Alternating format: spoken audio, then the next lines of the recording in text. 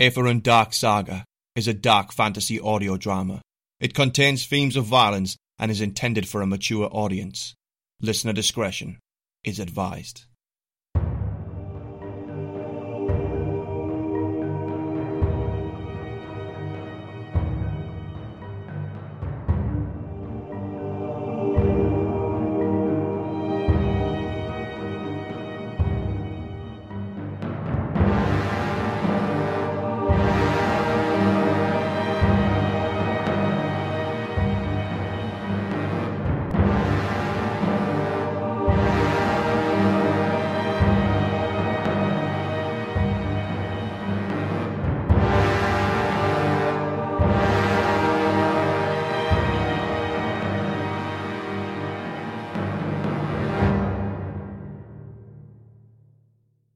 Chapter 1, Part 2. Orin.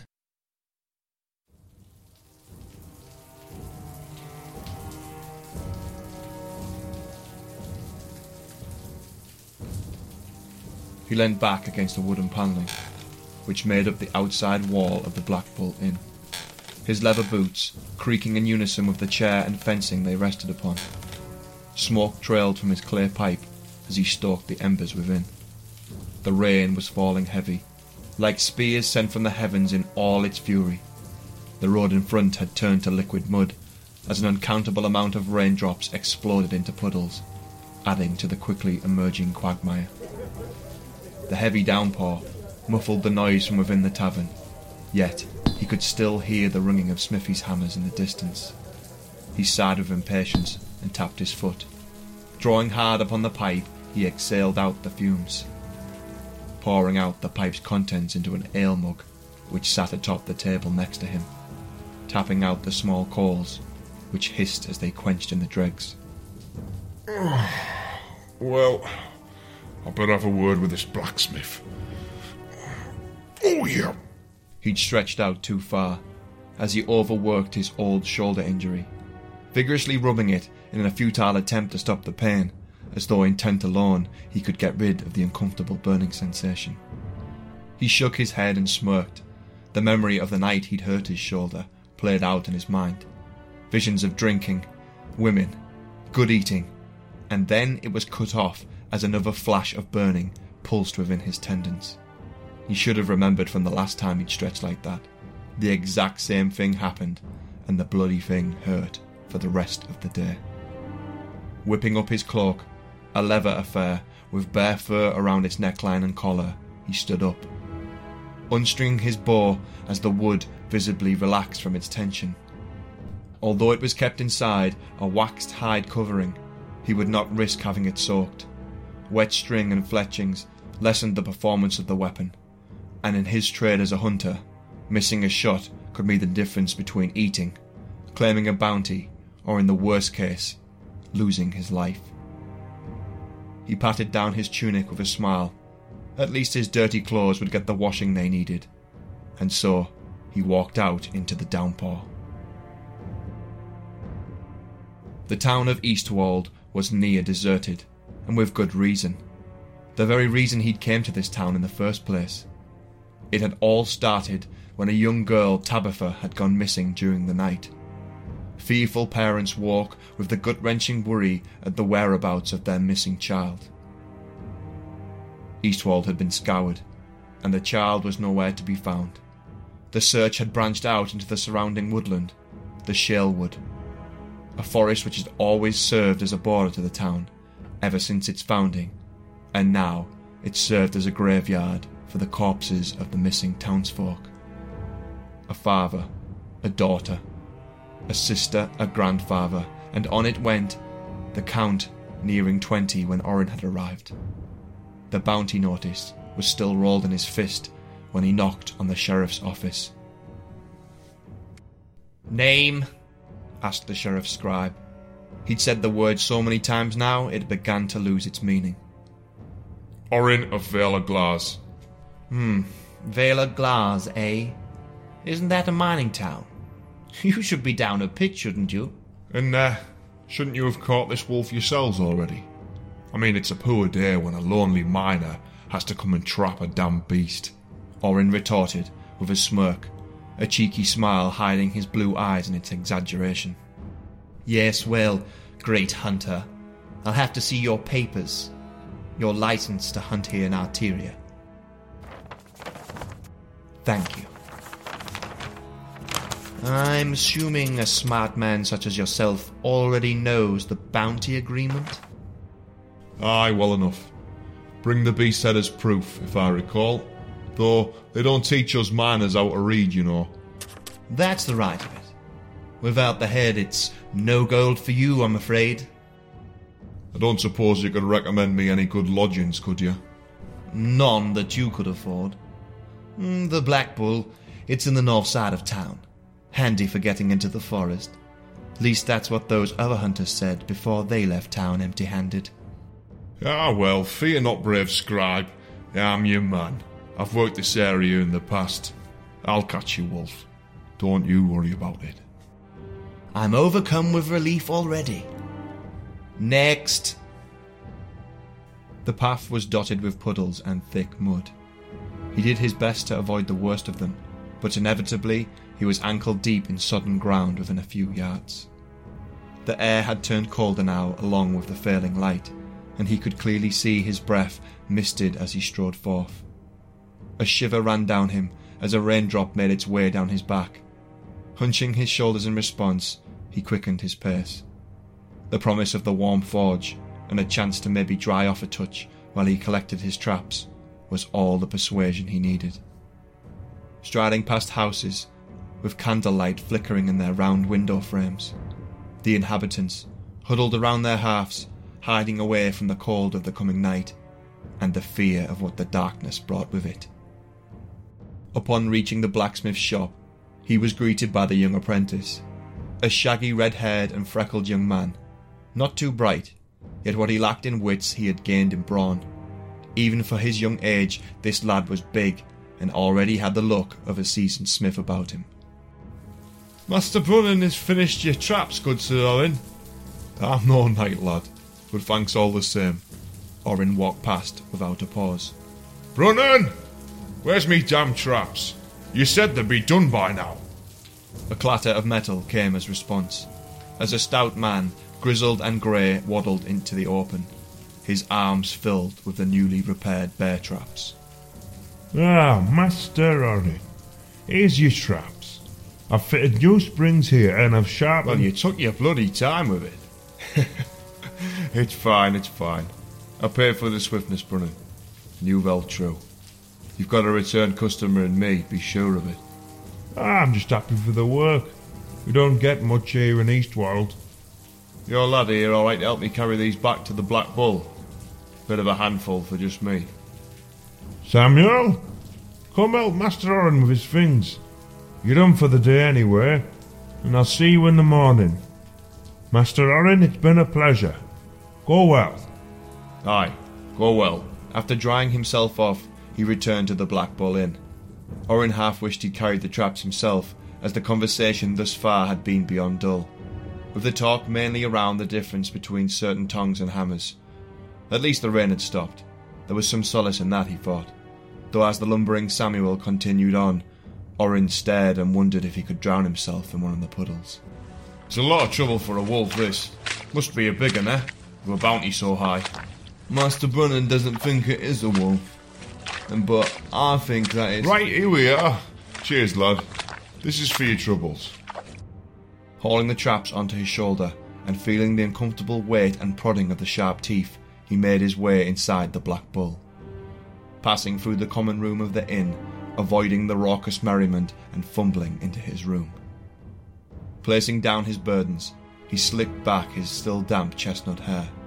He gave each trap a quick individual inspection, using the light from the fireplace one of the serving girls had been kind enough to keep burning for him. Once he was warm, he laid out his things, placing them in order: traps, bow and broadhead arrows, the venison he'd brought with him to serve as a bait in the traps, his hunting dagger, its bone handle carved from a previous wolf he'd tracked and killed. It seemed only fitting to be used in the death of another. His wineskin, half empty, but still full enough to get any man drunk. and finally his pipe, which after placing down he quickly picked back up, snatching out a taper, lighting it on fire and dipping it into the bowl as he drew on the dry leaf. One final smoke before bed, and one final swig of wine as well. The knock on the door came at first light, yet he was already awake. Quietly thanking the serving girl for his morning call, he slipped on his trews and boots, and once ready, he packed everything and ventured out. He heard the commotion before he saw the crowd. Making his way out of the door and over and across the muddy path, he could smell the irony stench of blood. Pushing his way through the crowd, he peered through the gaps and over people's shoulders. A body laid bare. The torso was open, chest to groin. Internal organs were gone and the eyes were missing, as were the fingers on each hand, which looked to have been bitten off. The limbs had openings in a way that looked like the bones had been removed. He gagged at the sight. The smell he could deal with. After all, he was a hunter. He'd known much worse. But this was a person. He struggled to hold down the wine he'd swilled on the walk over here. The occasional word, wolf and beast, could be heard amongst the grumbling chatter of the crowd. It wasn't a wolf. It was the whisper wind. A few people groaned and others snickered. Hush, girl. Get back inside now. A man, clearly the girl's father, commanded her. Whisper wind? What the bloody hell is a whisper wind? Orin asked, more to himself than anyone in particular. Ah, she's a fool, girl. Yeah, and all the other children are saying it as well. Well, what is it? Orin asked. Oh, it's just an old story. A crone used to live in the woods before the town was here. They said if you whispered into a tree, she'd grant you a wish. Yeah, she always wanted something in return, though. Like what? Oh, I don't know. They always say different things. It's just an old Venice story. Well, what different things do they say? Well, when I was growing up, she wanted your fingers. No, not your fingers. She wanted your finger bones. Ugh, why the bones? It's an old Ven legend.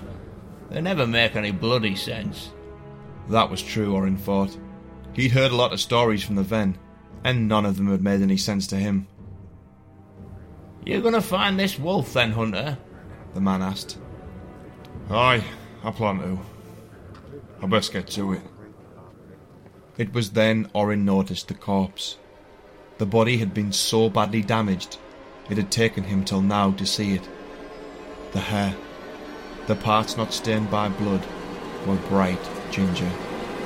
It was the blacksmith's apprentice, Samuel. Shocked, he felt the weight of guilt press upon him.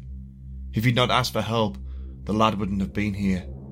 Would it have been him instead, he thought? He'd have been no more prepared carrying his traps, even if he was used to dealing with beasts like this. He turned his back to the crowd.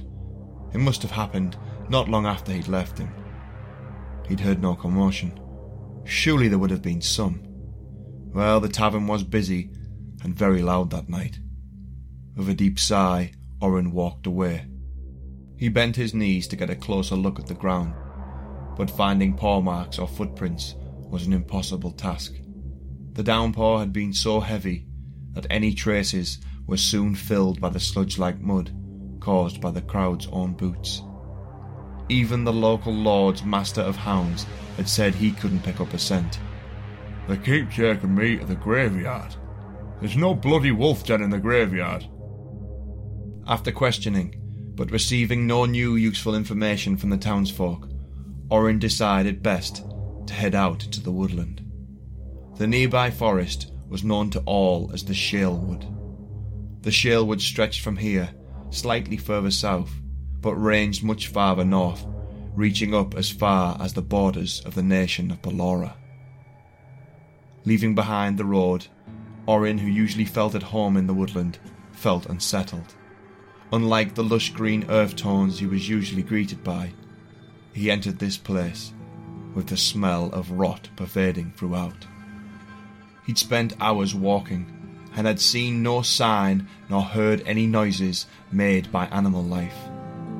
Instead, all he could hear was the slow rise and fall of the wind as it moaned through the crooked and bent trees, as well as the snapping of dead branches and the noises made by his own breathing.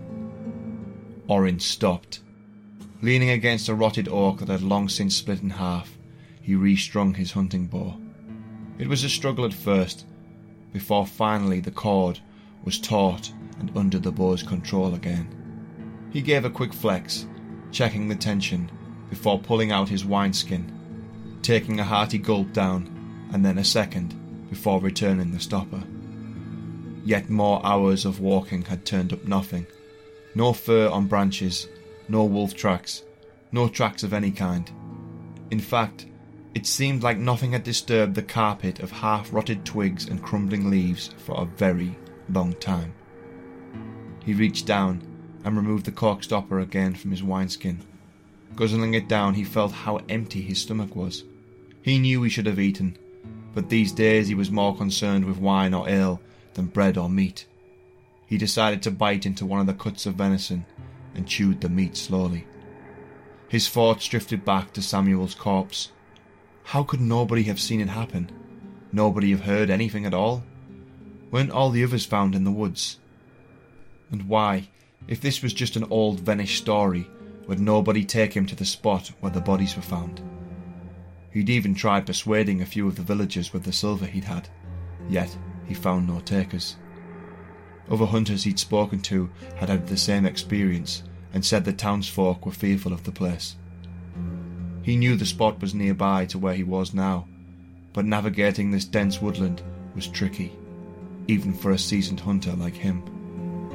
Catching sight of what looked like smoke up ahead, the wispy grey cloud twirled in the half-rotten canopy.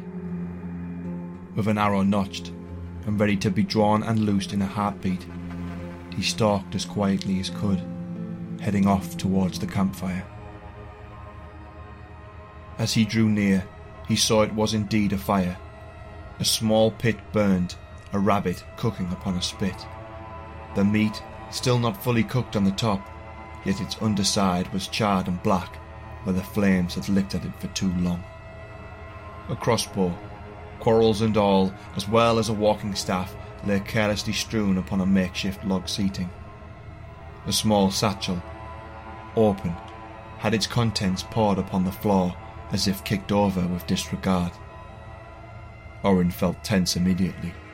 The sense of danger hung in the air like the smell of sour milk. He dropped into a crouching position, attempting to hide from sight, and as he slowly turned, he pulled the bowstring back, ready to fly without hesitation.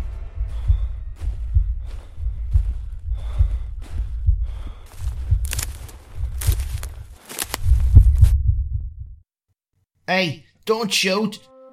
Orin's eyes darted off to the left of him, bow still at the ready. Don't shoot, don't shoot! We're just hunters! Orin relaxed and smiled at the two young lads dressed in animal furs. The pair gingerly stepped out from between the trees, both with hands up beside their heads, one holding a net and a snare, the other a dead rabbit. You had me worried there. I saw the bag upturned and your camp a mess, the food uneaten. Well, with everything that's been going on, you know. You gonna put the bow down then? The taller of the two said, nodding at Orin's weapon. My apologies. Orin visibly relaxed. He removed the bow but kept it in his hand as he rose up. You caught this little bugger here. Got it in the snare. Not much food out here, and we weren't letting it go to waste. And with the wolf about, thought it best we go together, you know. Aye, smart lads. Orin stepped forward, turning the rabbit on its spit. It's burnt black, that one. Well, salvage what we can. We've got another here. Are you hungry? What did you say your name was? I didn't. It's Orin. I need it, and this is Loss. We're not brothers before you ask. You here for the wolf as well then, eh? Aye, I'm guessing you're the same. I'm not doing it for the bounty. I'm doing this for my sister Tabby. Orin rubbed his bristly chin. He'd heard the story of the young girl gone missing. He'd even tried speaking to the parents, but they were too distraught to entertain the idea. Overcome with pity for the lad, he looked them both in the face. Listen, lads, I usually work alone, but it was just this once, I'll even give you a share of the bounty. We don't need your help. Shut up, Los. Look, you look like you can track a beast. We just use snares and nets and the polecat. Well, we did before. Anyway, if we can find a way to kill this bastard quicker, I'm all for it. Right. Well, let's fix this camp. Then in the morning, we'll hunt us a wolf. Anvidar. After the death of his squire Elias, at the hands of the vile archdemon Astaroth, Anvidar has made his exit from the prison tomb. Along the way, he was confronted by minions in service to yet another fiend, Valmaris. Learning of Astaroth's intent to use the body of Ainirian's ancient ancestor, the demon now seeks to use the ancient relic known as the Lodestone of Ainirian.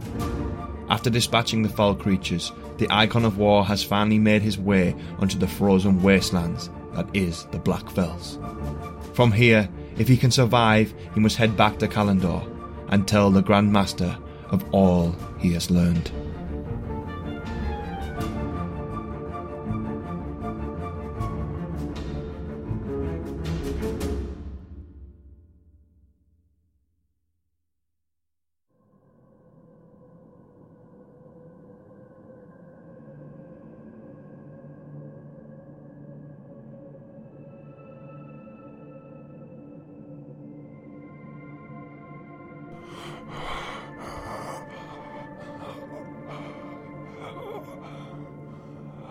He felt the cold above him as he inhaled the frozen air.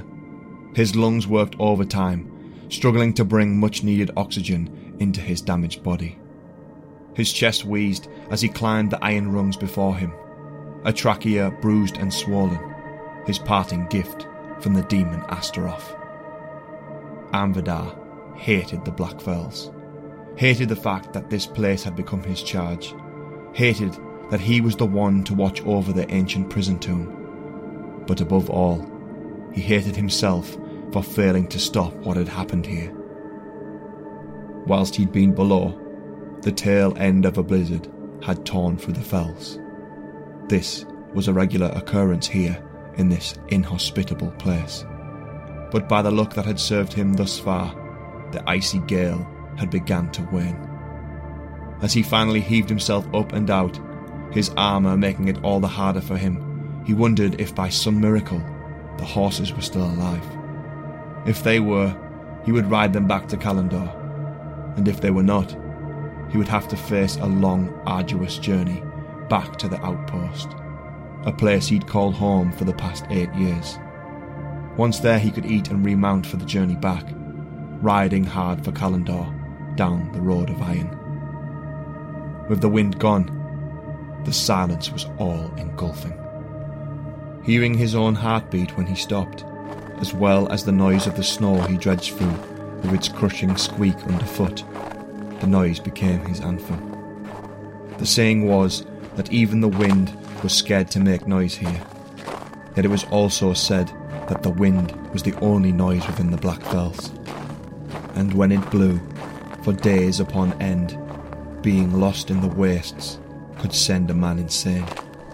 The paranoia of mishearing voices on the wind, only to die alone, trying to find them. Frozen to death, or dying from starvation, eventually, all lost souls were swallowed by the snowfall.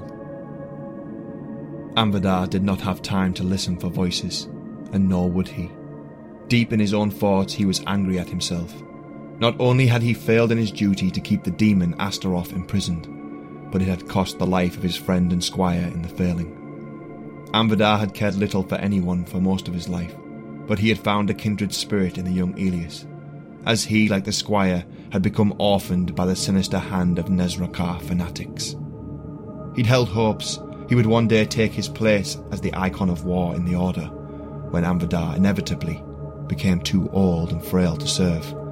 But that was something that would never happen now. In truth, for a warrior of the Argent Order, Elias had been lucky in his death.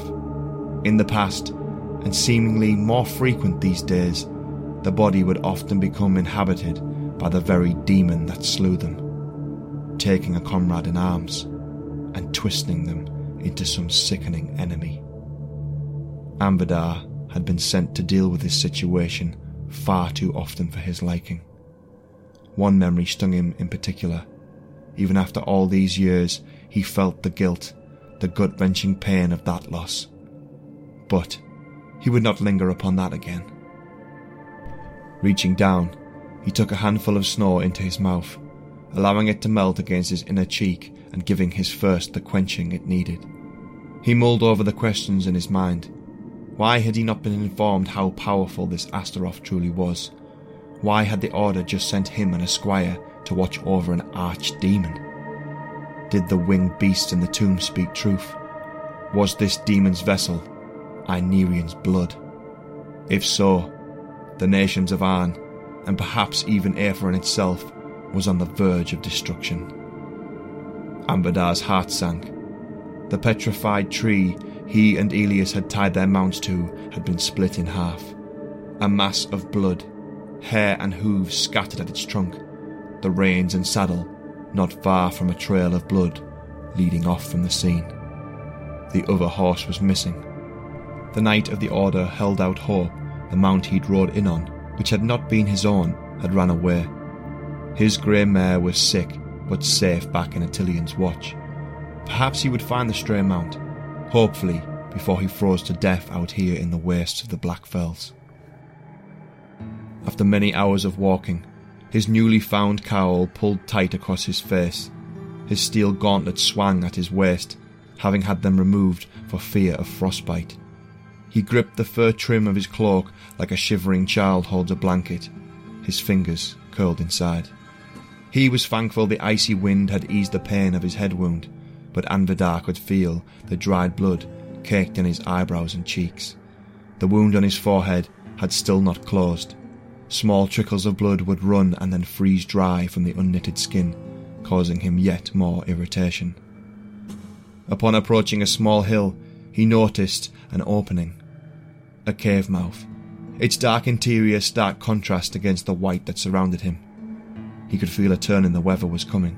The air felt alive, and although he knew he must push on, the Icon of War also knew he would not survive walking in a snowstorm here.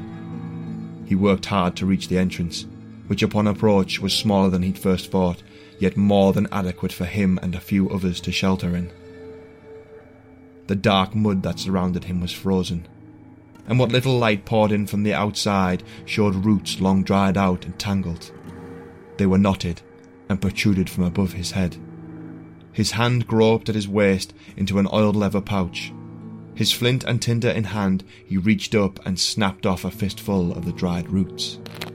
It took no time for the roots to set aflame, and to his surprise they burned slow and gave off enough heat to bring the feeling back into his hands. Slumping his back against the wall, he let himself slide down into a seated position. Exhaling out a sigh with exhaustion, his eyelids felt heavy. His hand, holding his sword scabbard, relaxed, and so, resting his chin upon his chest, he slowly drifted off into slumber. In his sleep he saw her face, her eyes, one blue and one green, the hair like golden thread resting upon her shoulders. Memories from his past blurred and flickered, thoughts of holding her hand as they walked, the pair eating alone, the smell of her skin as they lay entwined, making love as the rain tried to break through the thatched roof of their home, and the sickening sound as the blade-like claws dug deep into her stomach, the noise of her last breath as he held her in his arms, suffering an agony which had never left him. Yima. For a time they were each other's, but now no longer. Even after all these years, he could not let her go. Even in the nightmares that brought the sorrow back out into the open, he would rather glimpse her face for a second and suffer than forget and live in peace. Is he dead? Well, he looks it all right. Look at his sword. He's part of that order. Here, look. Look at the symbol on the sheath. Anvidar jolted awake, his hand instinctively reaching for Breaker, yet he grasped nothing. Looking for this? A well-dressed man, wrapped in fine furs, waved Anvidar's sword back at him in a mocking manner. I don't need the sword to kill you both. Give me it back, or am I going to tear it from your corpse? We'll be the one asking the questions here, sir. Now, where did you get that cloak from?